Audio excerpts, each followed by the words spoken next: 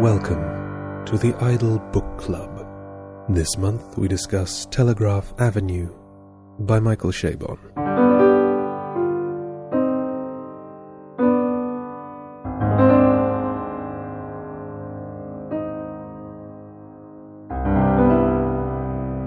This is the Idle Book Club for the month of November, and we have read Telegraph Avenue by Michael Chabon.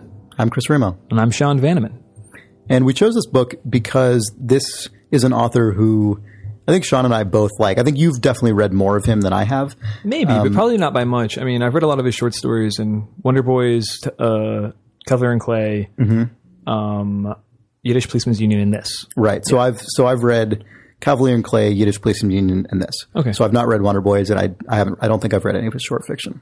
Yeah, all the short fiction that I've read is always, I think it was from like probably his master's program. It felt like some of his older stuff. Okay. But it's great. But yeah, and I really loved both of his two previous novels, Yiddish Policeman's Union and Cavalier and Clay. And Cavalier and Clay especially is one of my favorite novels, of the last decade, I suppose. Yeah, I thought they're both just fantastic books. Yeah, so good. And so this just came out a couple months ago, and I think we both had just picked it up independently anyway, and just decided, let's read this.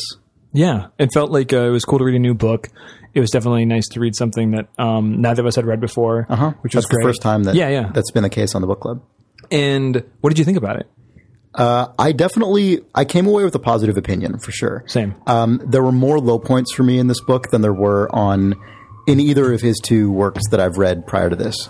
And I would say it was a lot less even than either of those as a result of that. Mm-hmm. And there were more. I think there's a lot more to nitpick here. Definitely. It's a kind of a problematic book in some ways, but I would say I've enjoyed the act of reading it. Maybe more I would say the enjoyment I had from reading it, from reading the pages and reading his sentences, I would say was higher than my kind of total appreciation of it. But that was totally enough for me. The whole was lesser than the sum of the parts. It kind of was. It was a little bit, but I liked the parts. It kind of bums me out because when people ask me, actually on the way here, a buddy of mine said, "Oh, how is it?" He saw it in the backseat of my car and said, "Oh, how is it?" And I said, because he's reading it and he's about 100 pages in and not into it. He said, "Do I keep reading it?"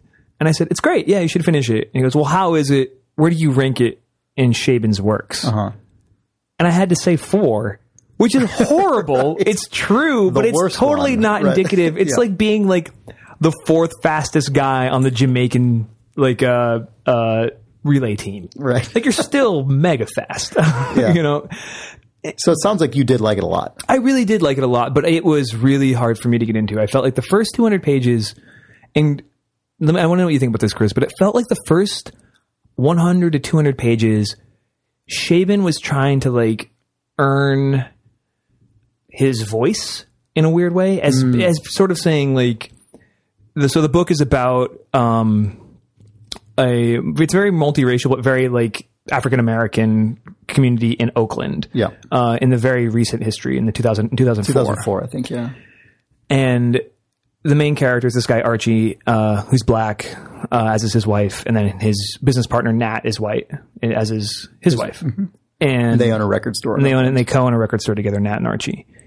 And it felt like, in so much of the book is definitely is Archie-centric. Archie is the protagonist of the book. And his father. Luther, who is sort of an old blaxploitation kung fu master, which is great. And because the protagonist is black, I don't know, maybe this is just me, but it felt like he was trying to earn cred and being I can write this character. I don't think that's just you. I think he was to some degree doing that throughout the book. Mm-hmm. And I think that dictated a lot of the voice. The thing is, when he wasn't doing that, when he was just naturalistic with the voice, and even when the voice would have be very colloquial, and the voice would when I didn't feel like he was trying to earn the voice and was just for lack of a better term, classic Chabon, I was in love with the book. He had me. Absolutely. I agree with you in that. Yeah. And I feel like a lot of that was mainly the sort of lyrical passages and the interior passages, especially, and less necessarily all of the dialogue. Right. And actually the thing that bothered me most about the voice, I have to be honest, was not the parts where he was sort of explicitly trying to earn that credibility. It was the times where I felt like he was trying to earn something else that I didn't quite understand, which was the strange sporadic allusions to like obscure science fiction and things. Like very early on in the novel, Archie's wife Gwen, she is thinking about something, and I can't remember what it is. But I know exactly the part you're talking about. Yeah, Chabon draws a comparison to like an obscure Star Trek reference that just pops in, and I still am unsure whether that was intended to be the interior voice of Gwen, or if that was simply imposed down on the narrative by Chabon. And either way, I don't like it. I don't like it Gwen's as Gwen. into Star Trek, ultimately. She is, but you don't find any concrete evidence of that until quite late in the book, and I still never buy it. It doesn't. Right. It didn't feel very integrated into her character to me at all. Yeah. Especially because it would have been more acceptable to me if that were an isolated case and she was just a Trekkie and that's her thing. Sure. But throughout the book, there's this weird feeling that the universe has been set up to make everybody here obsessed with Chabon's particular pop culture appreciation. The things that he likes, like baseball cards and comics. And when the moment where that really came to a head for me, and I would say that moment with Gwen early on was the seed of that, but then it really reached its pinnacle of absurdism to me when they're in the Zeppelin. There's this character, Gibson Good, who I found a little bit ridiculous, who is kind of he's a little bit pitched as kind of the villain of this novel. He's a very successful, was he a former athlete, right? He's a former NFL quarterback. Right. Who's opening a mega record store. Yeah, which is going Oakland. To presumably called the Dog Pile Fang. Dog Pile Fang, which is going to displace, most likely, Archie and Nat's small neighborhood record store. And one of the strange, to me, unbelievable subplots of this book was Gibson Good repeatedly attempting to recruit Archie to come work for his company as a kind of, I guess, jazz and funk expert. Yeah, like a guru or like an archivist. Who kind of owns that section of the store. And he brings Archie up into his ridiculous big Zeppelin. First off, I need to point something out. Readers, this is going to sound absurd. It is absurd, Sean. This was so ridiculous, I thought. And he brings them up into the Zeppelin, and they're flying around. And then over the course of conversation up in the Zeppelin, it's revealed that they somehow, all of these guys, Gibson Good, his two big like bodyguard kind of heavies, his muscle, and Archie are all intimately familiar with like the works of Asimov and like the sci-fi novel A Canticle for Leibowitz, right? Which I'd never even heard of until a couple months ago. I mean, it's the kind of thing that it's not impossible, but when you're setting up this world, you mean a former NFL quarterback owning a Zeppelin, then flying over Oakland talking about Asimov? Yeah, not impossible. It's not impossible, but it's just improbable. Even if it weren't that character, right? Even if it were a guy for whom it made more sense, it's harder to buy when it's all of these characters, right? And it's clear from the writing in that section that Good and his bodyguard did not already know this, but it was not intended that they were kind of deliberately figuring out what Archie's jam was, and then. Right. In an effort to recruit him, they didn't do research on him. They all just coincidentally knew all these things. The way this book is written, all of these characters just happen to just and these little references are peppered throughout the book, and it really detracted from it. I think the creative choices for what the references are detracted, but at the same time, the fact that they had so much in common across like race and class lines did make it feel like this community in turmoil, which I liked. But the choices that was there with the record stuff for me already. You know, they were all such music nerds. That was totally sufficient. It was really, I got to tell you, I was so surprised because for anybody who hasn't read the Adventures of Cavalier and Clay, it's a like era, like decade spanning novel about the golden age of comics and these guys through pre-World War, like basically World War II onwards, being these seminal figures in comics. And it's just steeped in the lore of comic history, even though it's a fictional story. And it was so surprising to me when like basically Chabon's Cavalier and Clay research just started being peppered throughout the book. Right. It just kind of felt like, I got these notes here too. I'm still super into this. Yeah. It was weird to see the walls come down a little bit between his works, and it just felt, I don't know, that was very strange. The thing about that is that both, so I've not read Wonder Boys, but in there's none of it in Wonder Boys. Sure. So in Cavalier and Clay, there is one thing and in Yiddish Policeman's Union, those are both very small worlds. Like those are both worlds in which everybody, all the salient characters in them orbit tightly around these very specific points of interest. In Cavalier and Clay, it's the world of superhero comic books, and in Yiddish Policeman's Union, it's this sort of strange alternate history Judaism that just binds this whole community together inextricably. And I felt like that's what the thing with music was in Telegraph Avenue. Although, to be fair, the women of the book are less interested in that stuff, which I thought was believable. They're midwives, like sort of super liberal East Bay, like go to your house midwives, right? Yeah. And it's you know it's not uncommon for spouses to have different interests. So that was I bought that, but then it felt like there was this other weird layer that Chabon kind of decided to throw in there that just didn't work for me. It was weird. Well, the thing that I thought was bizarre is I think that layer works.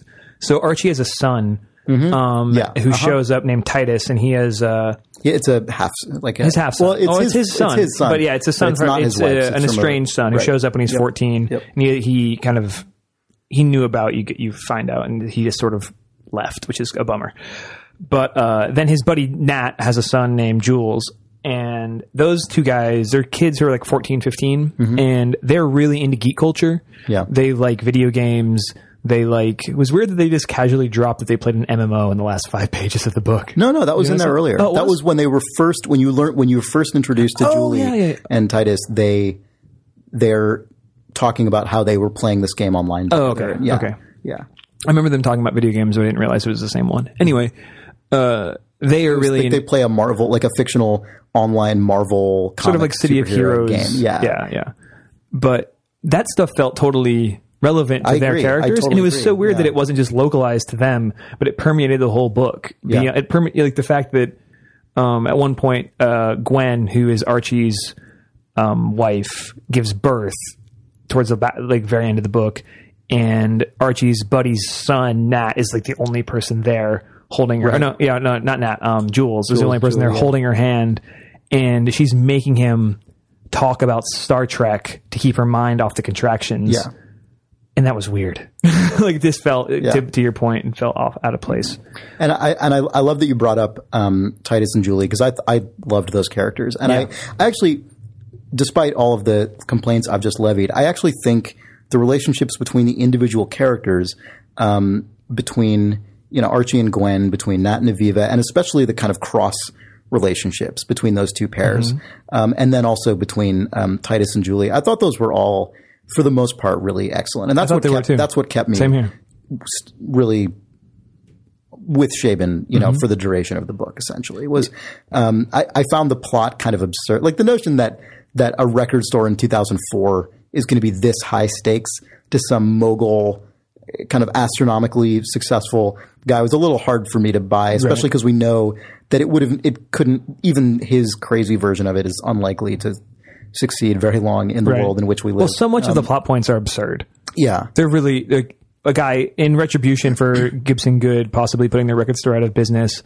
Nat, the white guy of the pair, gets drunk one night, gets in his car, gets in an accident, wanders out to where the Zeppelin is parked, and unleashes it into the sky. Yeah. And and then gets arrested towards the end of the book. It's weird. I feel like there's these very grounded characters who are surrounded by just the most bonkers occurrences. Right. But the tone of the book is fairly muted still. And so you've got these just strange plot lines. And it's always characters sort of talking around their neuroses in a really very naturalistic, great way.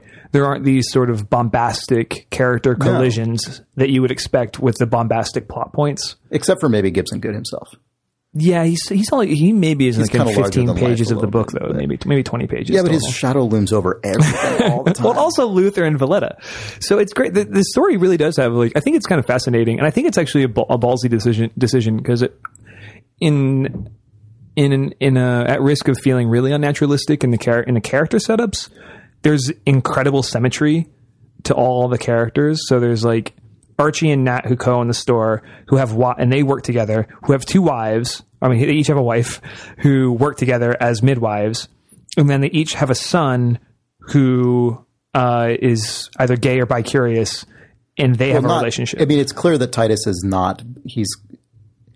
I mean, where his sexuality ends up when he's 25 or 30, I think is probably up for debate in the book. I don't know. I think so.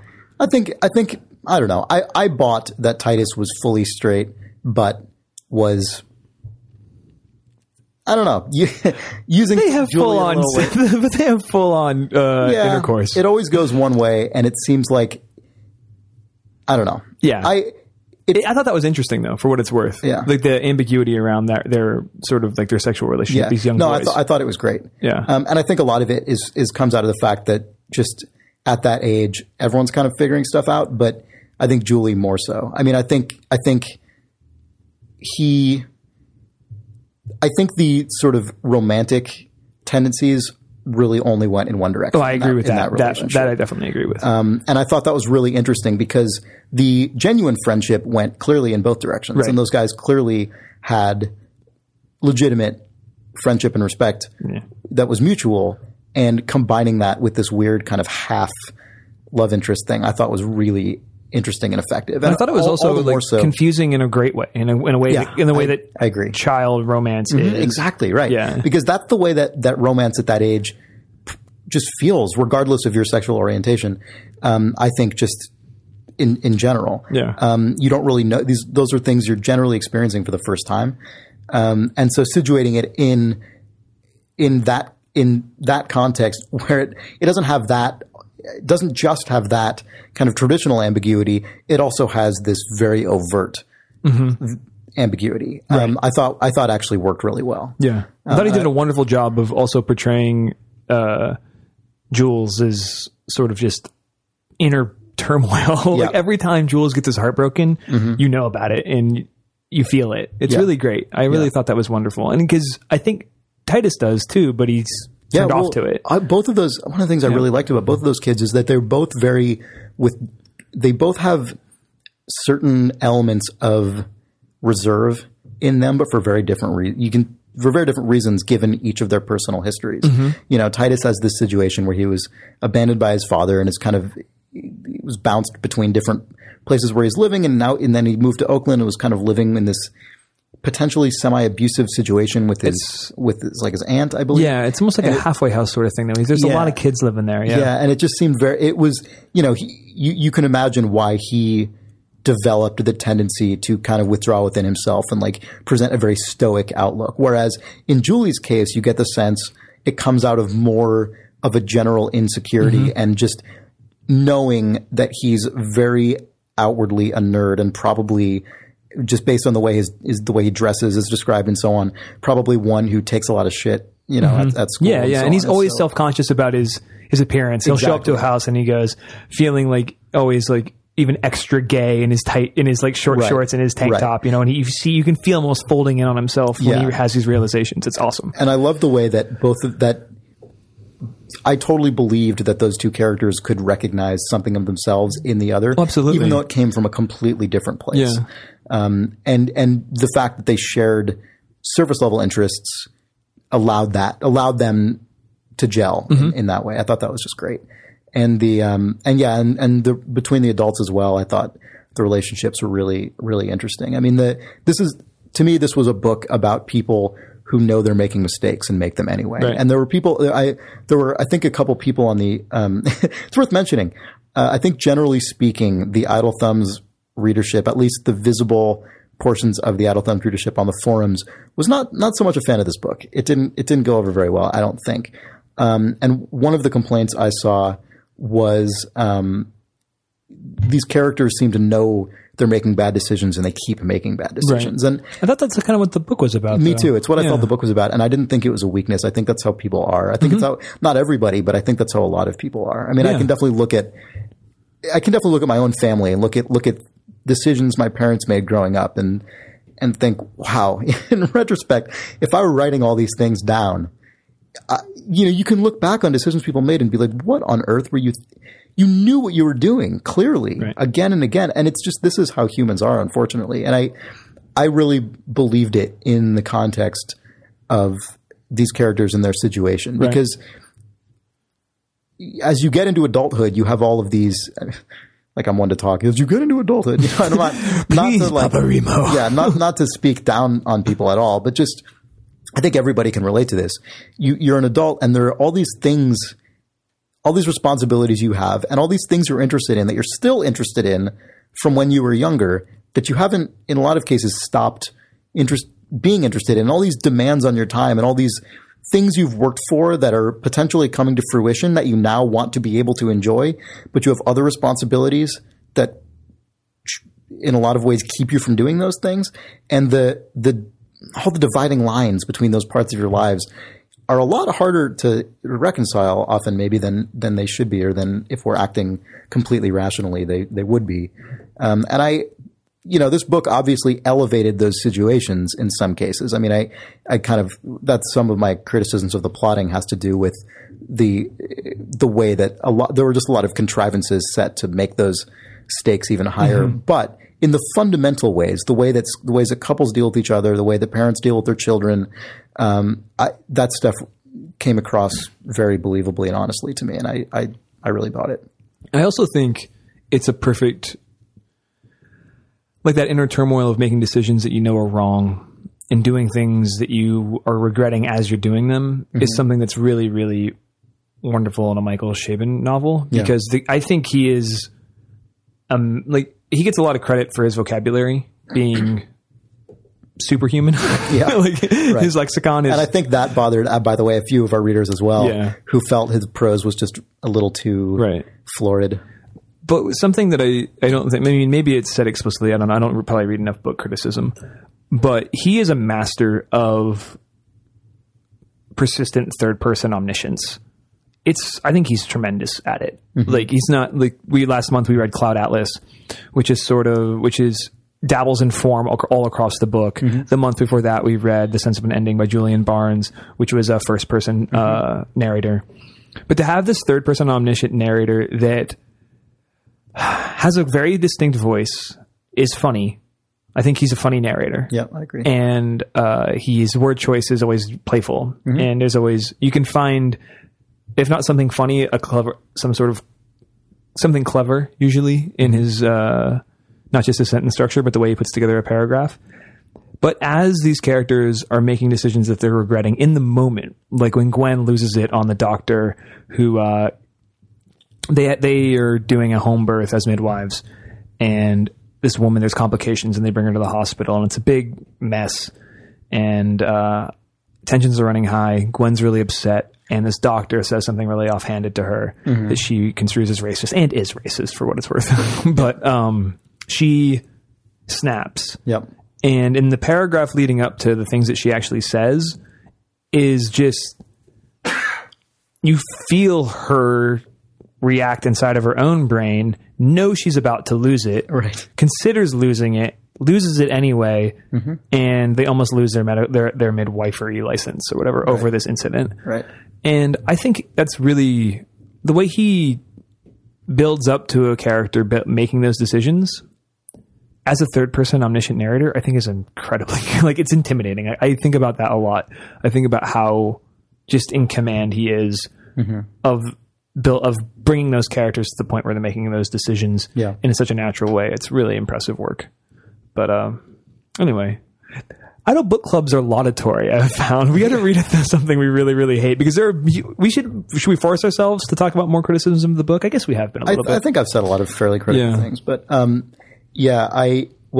how about this?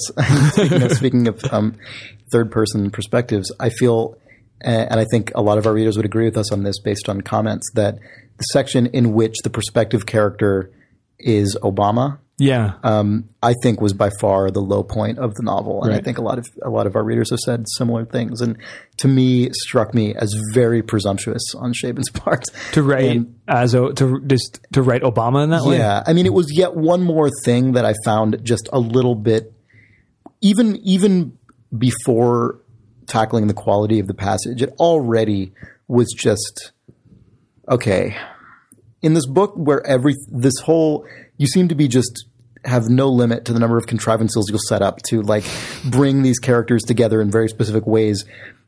Now Gwen just happens to be at this Obama thing where he's there. He wasn't even a national figure at the time. I guess he was, because he had just given the speech. But DNC, I mean, this was early in his national career. Mm-hmm. And but the problem is it's the wink, right? Because he even says like some young unknown senator from Illinois. Like he even uses that language when... Yeah, but he says that knowing everybody reading the book. Right, and that's what I'm saying. The wink. That's the thing that's really annoying. It was too much of a wink for me. It's too winky. The thing is like, it's so tough for me. I'm a really bad critic because I agree. Yeah. Nevertheless, when Obama showed up in the book, I was like, Obama? What? And then I instantly thought about what an insanely bold decision that was. Like, why is Obama? And then, so I read that very like voraciously. Yeah, I was like, I just got to get through these pages. I was so rapt about why this was happening. And I was just sort of like, it felt like I was like I felt like I was somehow like watching it on TV. And I was like, if my friends were there, I'd be pointing to them, being like, look at what's happening over here. Holy shit. Yeah. So I read that part really like with a lot of energy. Yeah. But I came away from it feeling very much the same way. But the point is like I actually enjoyed the minutes in which I was reading those passages for meta contextual reasons, I guess. Yeah. But I think my enjoyment of it declined over time as I was reading it, and then ended up pretty low. Because he was there's the other weird thing specifically about choosing someone like Obama, who is the president, is someone like Obama, a politician, Obama, someone like the president-elect Obama. Any politician who operates on a large enough scale that they're going to be doing things like that, going to places where they aren't from to be talking to people in the hopes to influence, the outcome of an election. Like if they're big and important enough to be going somewhere else to help to campaign. Yeah. They're going to be modulating the way they speak and the language they use for that audience. And I think that's pretty clear when you look at politicians like Obama, and I would say Clinton is a master of that as well. Guys who, in fact, Clinton's more of a master of it than Obama is probably. But guys who are able to pitch their speech to the audience at hand. I feel like someone like Obama is going to have to do that all the time anyway, and it makes it all the more presumptuous for Chabon to be able to declare this is how Obama would be operating in this particular environment at this point in his career, speaking to these people. It was just I couldn't get over it, and I felt like he was trying way too hard, just reading the sentences. And then trying to put himself into Obama's interior voice on top of that was just... Well, that's the thing, right? Is it's not just Obama on stage. It's not like an Obama fundraising event is the backdrop for something between Gwen and Archie or whatever. Yeah. Like that would be... It's treating President Obama, this fundraiser, more as setting. Yeah. Obama comes over and talks to a main character about another main character who's on stage. Yeah. That was the part. It was also the only, not the choice I would have made. It was also the only, as far as I can recall, I could be totally wrong about this, and I could be misremembering, but I believe it was one of the only passages in which the perspective character was not someone at least on the tertiary character list. Mm-hmm. Like there wasn't, it was outside of the circle of Archie, Gwen, Nate, Aviva, and the kids. Barack Obama the perspective character? Yeah, he absolutely is, yeah. Gosh. Yeah. Oh, I guess he is, because he does. Yeah. The way he approached, I guess I'm trying to think of the way the scene begins to unfold. It delves into his mind, and it does not delve into Gwen's. Right. Yeah, it's true. Yeah. And I thought that was really, I don't know. I wonder, and this is something that's sort of outside of the book, but I kind of find myself wondering this. Sure. When you're Michael Chabon, who is... He has nothing to prove to anybody. He has been just remarkably successful now for over a decade. Yeah. He has a Pulitzer Prize. He's written films. He's written the film based on Wonder Boys, which is almost a literal translation of the book. And he is just remarkable. Like I wonder what his relationship with his editor is in that, And I wonder when you're Michael Chabon, if you just get to a point when you're such. I mean, he has more talent than he knows what to do with when it just comes to sheer firepower of words on a page. And I wonder if you get to a point where you don't think you can fail at anything. You know what I mean? Just sort of like, I can write. Yeah, of course I can write. Sure. From Obama's perspective for one chapter of my book. Yeah. Watch me. Yeah. And I wonder, I mean, I was incredibly lucky about like 3 years ago and met Michael Chabon at WonderCon.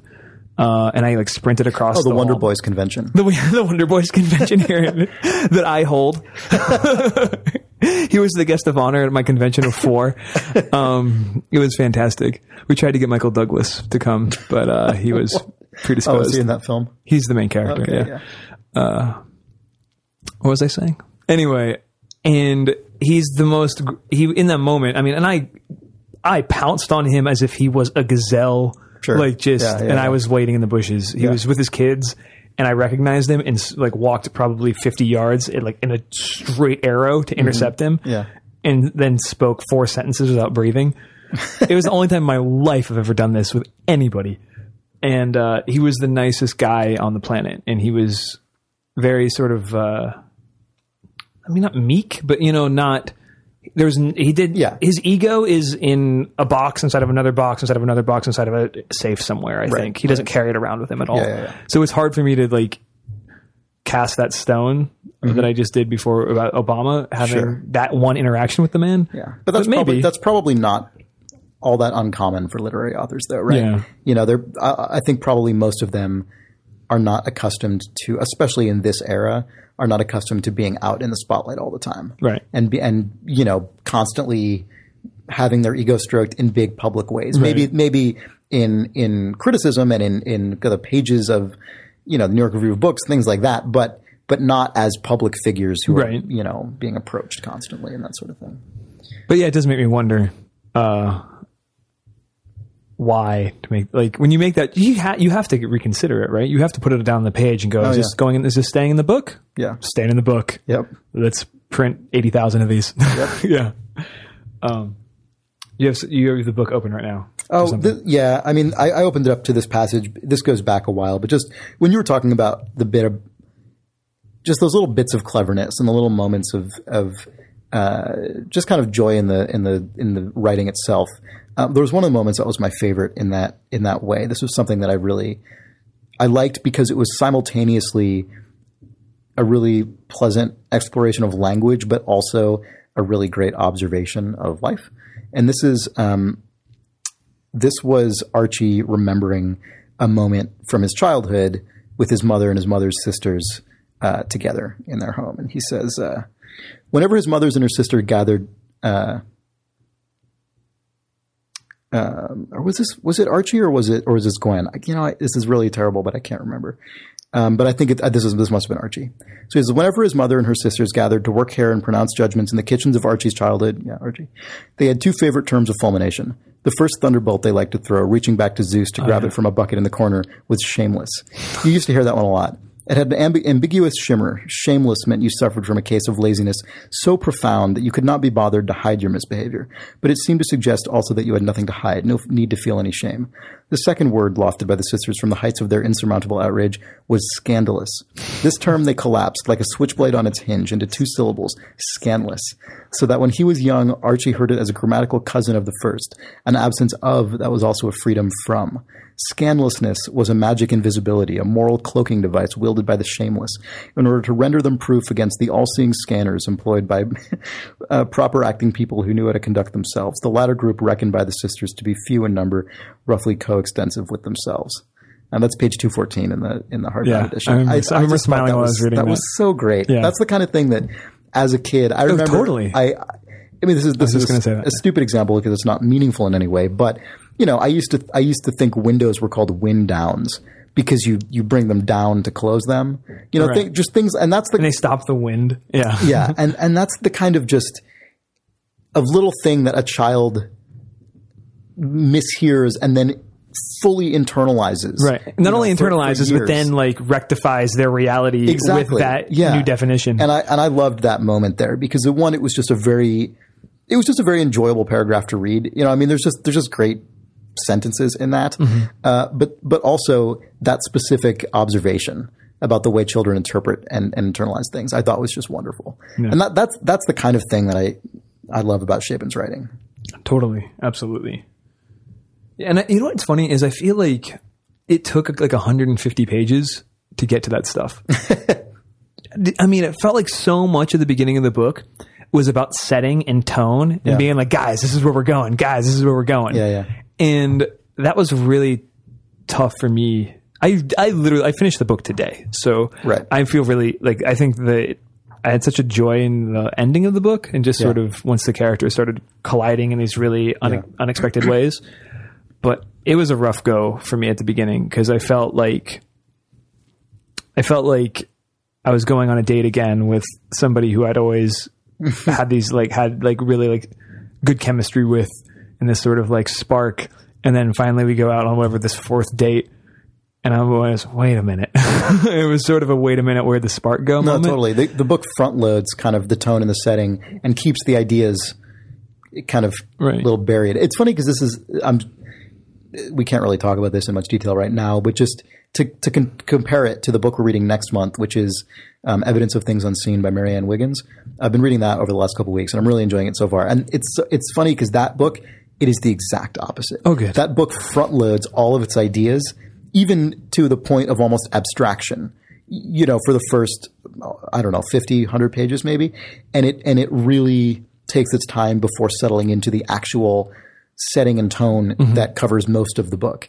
And it's the exact opposite of what Telegraph Avenue is, where it starts with all of this stuff about the kind of nostalgia of vinyl and the physical setting and the idea of this neighborhood and the music and this and that. But it takes quite a while before it gets you into the rhythm of what the book's ideas are and what the kind of fundamental themes are. And the thing that was really sort of off-putting to me about that at the beginning was that nostalgia for vinyl and the sort of the setting of a nostalgic Oakland, I guess. And like it tells stories about the Black Panthers and sort of civil rights in the Bay Area. Was that the nostalgia seemed to be coming from the narrator and not at all from the characters, because the characters, I don't know if I agree with that. I don't know. Personally. Nat and Archie, it feels like at the beginning, have this sort of like, they don't feel their love for the store until it's at risk. I feel it feels like they're just sort of at their shitty record store bickering with each other and like mixing it up with the local clientele. No, I can buy that.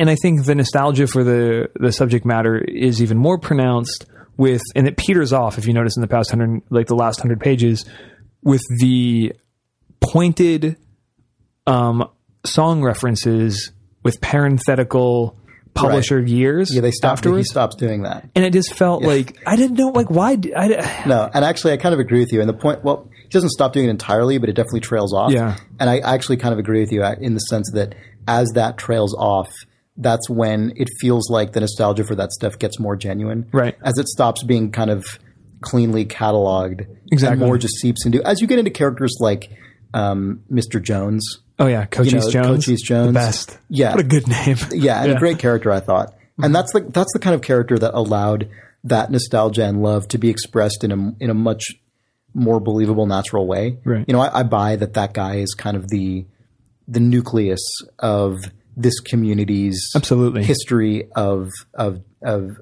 jazz and soul and funk music. Right. Like that was totally believable to me, because that's the kind of that is the kind of community you have that's anchored around in music.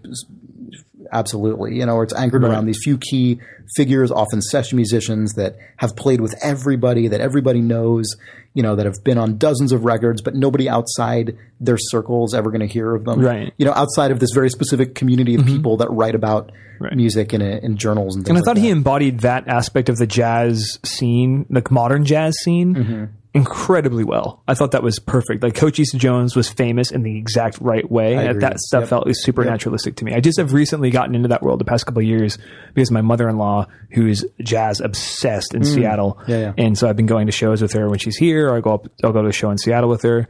And just the amount of knowledge she has about that very local scene rang really true with the Cochise Jones character. The sort of people, the people who Cochise Jones ends up dying in the book, and they have his memorial at Brokeland Records. Yeah. And everybody who comes out feels like of that community, it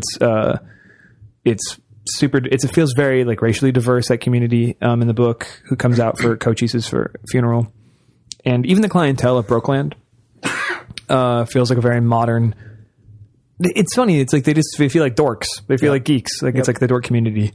Very similar to our work with Adult Thumbs, I guess. But the sort of enthusiast community as opposed to it being down any sort of racial or class lines. Mm-hmm, I agree. Yeah. But I mean, but you like I don't know. You like I did. And I did like it. And as I said before, a lot of it just almost all of what I liked about the book was one, kind of just the experience of reading Chabon's words, which I thought were, as I've indicated, not very well pitched in a lot of areas, but generally speaking, on balance, I just have a lot of fun reading that stuff. It's just really enjoyable. And then the characters I just thought were really, the core characters I thought were really, really good. Mm-hmm. The two couples and their kids. What did you think about the sort of the criminal underbelly of the book? The sort of like that was the Luther Stallings, who's this old blaxploitation character, and his exactly, to be honest, old co-star Valletta Moore, who's kind of his because again, partner. All that stuff felt really weird to me. Yeah, Chan Flowers, all those guys. Yeah, I exactly right. Good names though. I know names that are really fun to say. It's true. I read somewhere that that this I can't. It might have been the New York Times book review. I can't recall of this, but it was somewhere. Someone called this kind of Chabon's adaptation of a Tarantino film. Yeah. To prose. Which is weird because Tarantino is heavily referenced in the first half of the book.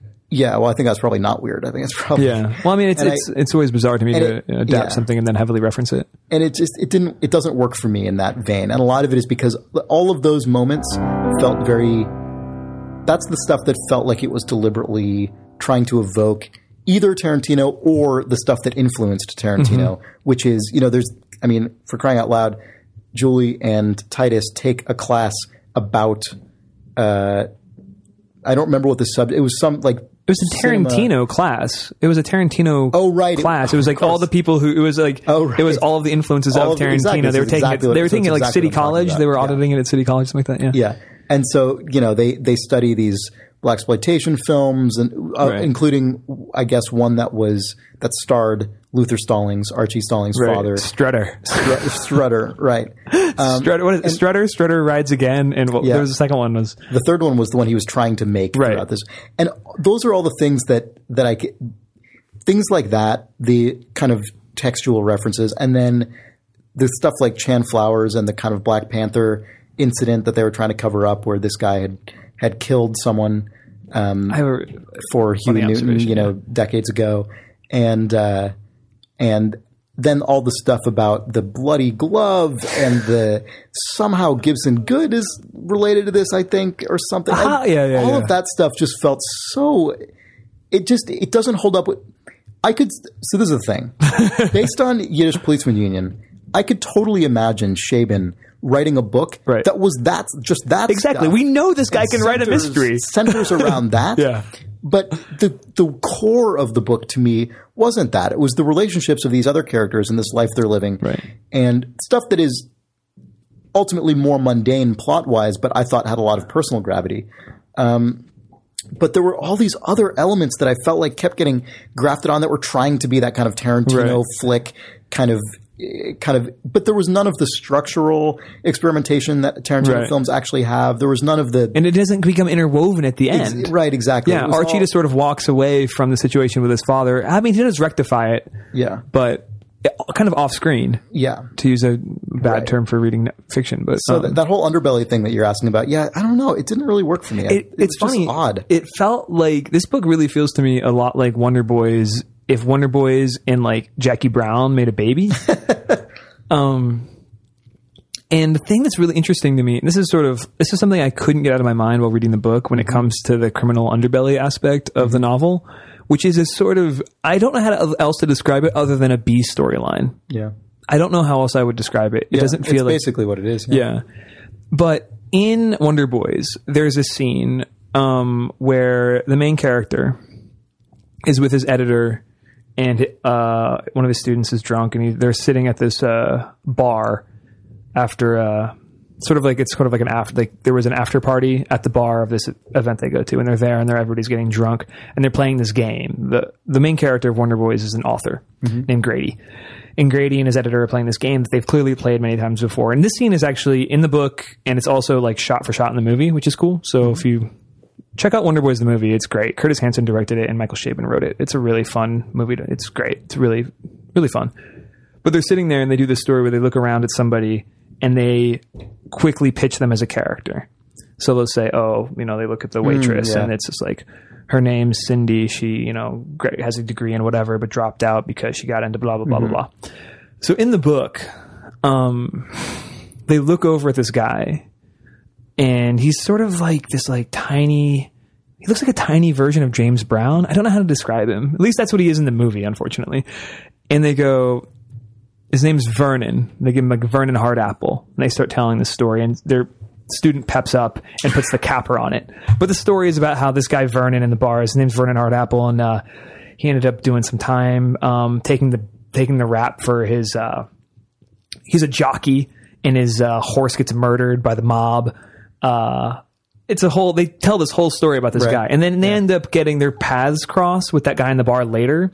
So every time they interact with him in town, they call him Vernon, and the guy has no idea why they're calling him Vernon. But you get, every time you interact with him in the book, there's this sort of like fictional, as created by the main character of the book, story of this life of crime that Vernon has led. But he's just like a regular townie. He probably has a job as an accountant or something. Right.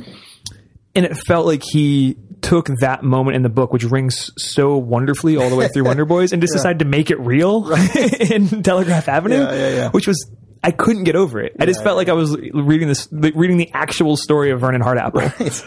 And, gosh, I wish I could remember the story of Vernon Hardapple, like word for word, because it's hilarious. That's okay. It's very good. Check it out. No, totally. But, it is that sort of like mashup, for lack of a better term, in this book. It was, again, ultimately entertaining to put my eyes on and read. Right. I really, page by page, even when the subject matter went to places that I thought was silly. I felt the same way for the most part. Yeah. It's funny you bring up the comparison to that book, because there were two main points in this book that very strongly reminded me of moments in other books that I unfortunately thought were done so much better in those other books. Other books of his, or other books of by other authors. So it's not directly comparable to what you just said, but I'm just going to use it as a segue. So the first was, along with the Obama moment, my other least favorite moment in the book, which was the chapter "A Bird of Wide Experience." Oh, I was going to ask you about that chapter next. One sustained sentence. Yeah, it's for the entire 9-page chapter of one sentence. Most of which, about 75% of which, is the path of the deceased Cochise Jones, his parrot 45, flying through the city of Oakland, and when you pitch it, it's just going to sound great. Sorry, keep going. And stopping. And sort of intersecting with many, a combination of key characters and just little unrelated vignettes. Not unrelated, but he just keeps peeking these slices of life that 45 is witnessing. And it felt so much like, it's kind of how you were describing the Obama thing. Can I do this? Like, is this okay? And it felt like he had a moment here where he was, can I have a 9-page sentence? Can I? Yeah. He wrote that in one. He wrote that in one session. I'm sure. And he walked away from it and just like nailed it. And it did not work for me. It really did. It did not justify its existence. I'm all for kind of literary experimentation, but I didn't think this justified itself. I think it was a worthy attempt. Did not. But you know what it felt like? It felt like, it's funny because we can talk about the cover of the book, but the cover of the book, the chapters of the novel, there's only 5, are right there on, I guess you would call this like an EP, or the cover of the book just looks like a red vinyl record with the middle sticker, a track listing in the middle on the middle sticker, and the third track, "A Bird of Wide Experience," or the third chapter, feels like the jazz interlude experimentation track on an album. Yeah, and feels like where that, and that worked for you. It didn't work for me necessarally, but I just at this stage, I didn't. You saw what he was getting at. The problem is, this is actually the issue with me in the book. With it's a very personal thing. I was reading the novel, got to chapter 3, and said, okay, I have a little time before I have to go do this thing. I'll just get to the next break. Because the book is broken up. He has sort of like section breaks every 5 to 12 pages ish. So I was like, oh, let's get to the next one of those. And I start reading. I'm like, oh man, I gotta go. Yeah. And I read about a page, second page, and then on the second page I went, wait, is this one sentence? And I like went back to the first page and I said, oh my God, this is one sentence. Yeah. Oh, fuck, I have to go. So I read 2 more pages. I'm like, it's going to end. He can't write more than 4 pages since. So then I got to the middle of it. Right. And this is not Michael Chabon's fault. This is just the human being. But I got to the middle of it and had to stop.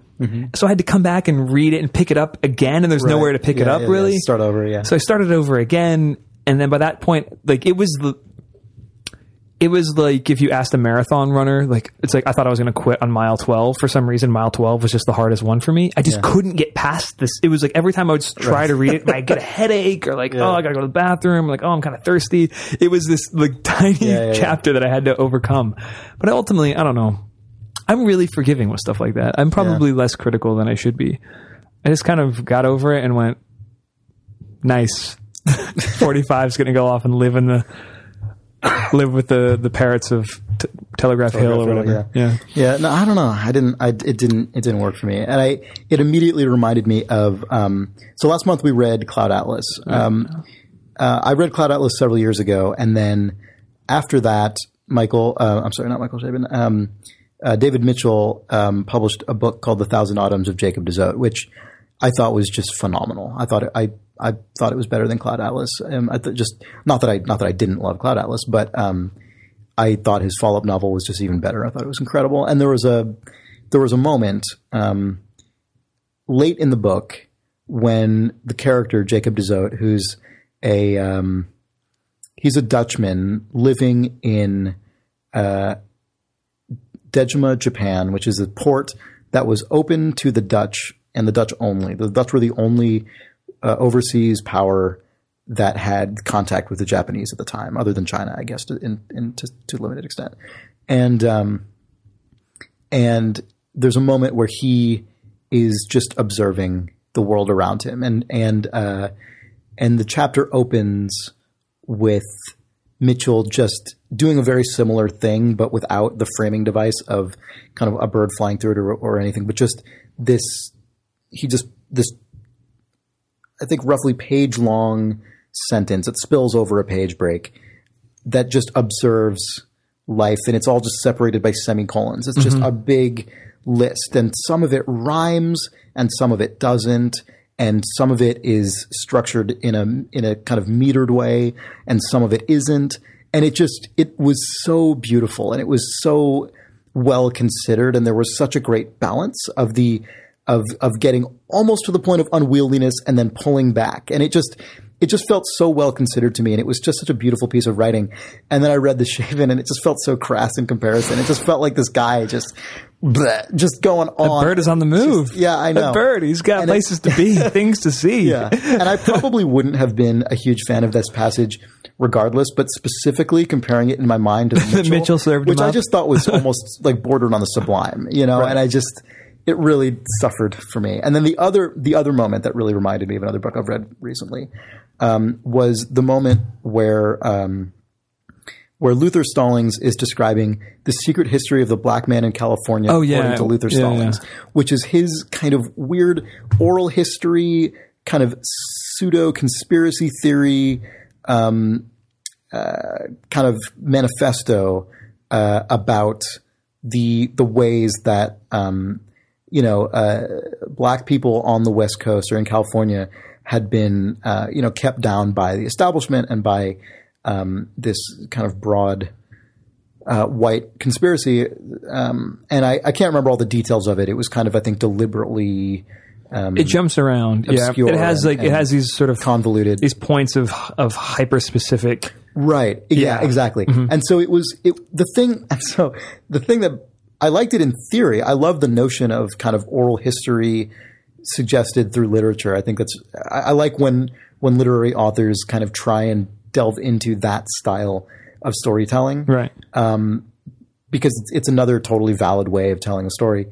But it felt like Chabon only ever really half committed to it. Like a lot of it was just kind of paraphrasing or like hinting at Luther's doing sit-ups while he's telling it, isn't he? Isn't he doing crunches at the time? So it has this sort of like this, like it's coming out in like these spurts, right? Yeah, but you know that it's even metered like that too a little bit. Yeah, and it just made me kind of feel like I wasn't getting the full effect really, and it reminded me of a book I read last year, Wolf Hall by Hilary Mantel, which was fantastic. I mean, incredible. I've pitched it as one of our potential selections for the book club, and it's a historical novel that follows the life of Thomas Cromwell, and so I don't know if you've seen A Man for All Seasons, that film, or like stage play or anything, but like traditionally Cromwell's portrayed very negatively, and Thomas More, like his chief antagonist, is portrayed as a man of extreme integrity and so on. And this book really kind of flips that, which I thought was really interesting. And it's just an incredible book. It's historical fiction, but it's rigorously researched and like it's very rigorous, except for the parts that Hilary Mantel fills in the gaps, where we don't know, because we don't know specifically the words people would have said to each other, obviously, at the time. But it's great. It's an incredible book. And I bought the sequel that I'm reading next. And anyway, sorry for all that. But the thing is, there's a moment, I don't know, in the middle of the book, Cardinal Wolsey, who is kind of Cromwell's mentor. He's the Archbishop, and he is, he's Cardinal, and he's relating to Cromwell this kind of mythical history of Britain that kind of. The name of the chapter begins An Occult History of Britain. And it just starts with Wolsey just relating this weird kind of pseudo-metaphysical, mystic, occult history of the British Isles to Cromwell purely in Wolsey's voice. And there's no quote marks or anything. It's just his voice just going on for pages. And that just seamlessly weaves into just normal prose for the rest of the chapter, but it just thrusts you right into this world of like Albion, of these crazy giants who roamed this land and were like the forebears, and it's kind of simultaneously portrayed as something that Cromwell clearly doesn't believe is actually true, and probably neither does Wolsey, but is simultaneously incredibly vital. Right. And it's emblematic and sort of, it's suggested that there are many people contemporary at the time who this would be something they would very much accept as reality. And like it gave the whole thing this very kind of smoky atmosphere and this really wonderful kind of oral history feel that I thought was really cool. And then I read the Stallings bit in Telegraph Avenue. It's just kind of, it's not really a fair comparison because they're two different authors doing different things, but it made me wish that Chabon had at least lent that a little more specificity. Because for me, it felt like it wasn't supposed to. It was supposed to be Luther Stallings sort of proselytizing to these two young boys who he knows he can hoodwink, because that's what he does. And it was because it was two Titus and Jules. Yeah. And like in the background, Valletta's just like, she's literally like, the whole time. Yeah, no, I know. And the boys are just eating it up. So when they go back and, I mean, it felt like a calculated sort of manipulative thing. But I guess I feel like Luther's if Chabon would have tried to actually ensnare us more in that, I guess. That is, I think, is a valid, just a valid desire, at least. Yeah. Because when the boys go back and talk to Archie about how, like, they end up getting into a whole mess of trouble because they've interacted with Archie, the son, and they've interacted with Luther, the father, and they've sided with Luther because Luther sort of ensorcelled them with his bullshit, which I thought was good. Yeah. But no, I hear it's hard watching kids on a page get hoodwinked when you're just like, oh, I wish this was better. Yeah, I understand that. But I also recognize that it's a too specific criticism probably, and it's not so much a criticism as it is just my wishful thinking. Exactly, because you're like, oh, I really wish I could experience what I experienced in Wolf Hall again. Right, and this, but it's not. I can't really take Chabon to task for it. Of course not. Yeah. Well, the thing, what I was going to say is we've talked a little bit about the books because this is our third book with the Idle Book Club, and I think I liked this book more just by pure coincidence. I've only read, so I've been crunching at work, like we've been working like mad people up until this week, and so I've only read 3 books in 3 months. Right. Which was the 3 books we've read for the book club. Mm-hmm. And I feel like I was really happy to read this book after reading the last 2, because I felt like the sense of an ending was this incredibly small, specific, like minuscule, like internal narrative of almost infinite depth. Mm-hmm. And then I felt like Cloud Atlas, and I loved it. And then I felt like Cloud Atlas was this broad, sweeping, sprawling. It had breadth with very pointed depth, like laser pointed depth across this wide, vast landscape.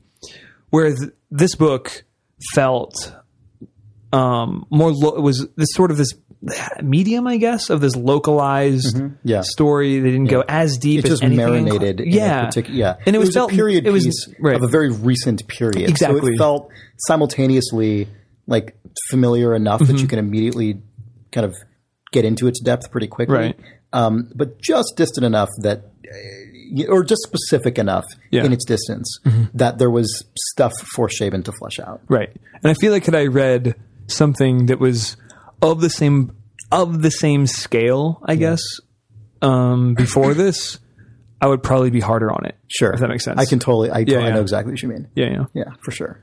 Because we probably, the books we've read in so far have been relatively atypical novels. Neither of them has been. I mean, they're both very high concept in a way, right? Like A Sense of an Ending is this almost a novella and is structurally kind of unusual for a novel. I mean, it's wonderful. And then Cloud Atlas is completely high concept. It's a very deliberately specific structure with like a very unusual mechanic to it. And then this is a novel. This is a classical novel in a lot of ways. And so is the book we're reading next month, really. Evidence of Things Unseen. I mean, it's massively different to this one, but formally, it's a modern novel like this one is. Yeah. And so I totally know what you mean when you say that. Yeah. Yeah. Should we be done for this? Yeah, let's be done. Yeah. So by the way, we love engaging the conversation on the forums, and especially on Twitter. We have a Facebook page now. It's been really active, especially the idle forums. You guys are intimidating in your level of analysis, we want to integrate that stuff to this process. We're just really shitty at it, so we're going to try to figure out how. We talked about a lot before we started recording tonight about how to do that better. Yeah. So it's just tough because we record at our desk with our microphones, and the computer is somewhere else. We don't have a printer or anything in it. Yeah, we don't want to be but it's also, it feels weird reading a forum post. So we're trying to figure out how to better integrate that stuff. And if you guys have any suggestions, let us know. But also, if you want to write in about the book we're reading, you can write to books@idlethumbs.net. And that's a more direct way. Yeah, that's a really good way to give us a pointed question. So maybe we'll try to do it. Like if we get enough email, maybe we'll do mailbag for The Sense of an Ending. See what that's like. You mean Evidence of Things Unseen? What did I say? Sense of an Ending. Sure. But, the other National Book Award. Yeah. But if you don't have that specific goal in mind, I would still highly recommend checking out the Idle forums for the Idle Book Club, because the discussion is just off the charts. It's really fantastic. Yeah. And especially if you found us on iTunes, which is awesome. You might have found us on iTunes, so hi. And idlebookclub.com is the website, and it has access to the forums. It's a really just well-designed home for the podcast, and it's worth checking out if you have a minute. Yep, and there's a Facebook page as well. Search for Idle Book Club on Facebook. Yeah. We're on Twitter as well, Idle Book Club.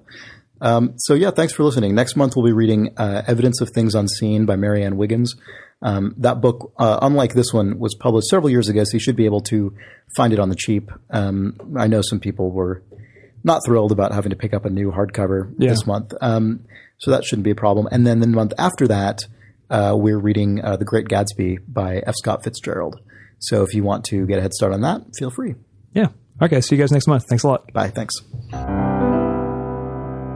That's it for this month. Join us next time on the Idle Book Club, when we will discuss Evidence of Things Unseen by Marianne Wiggins.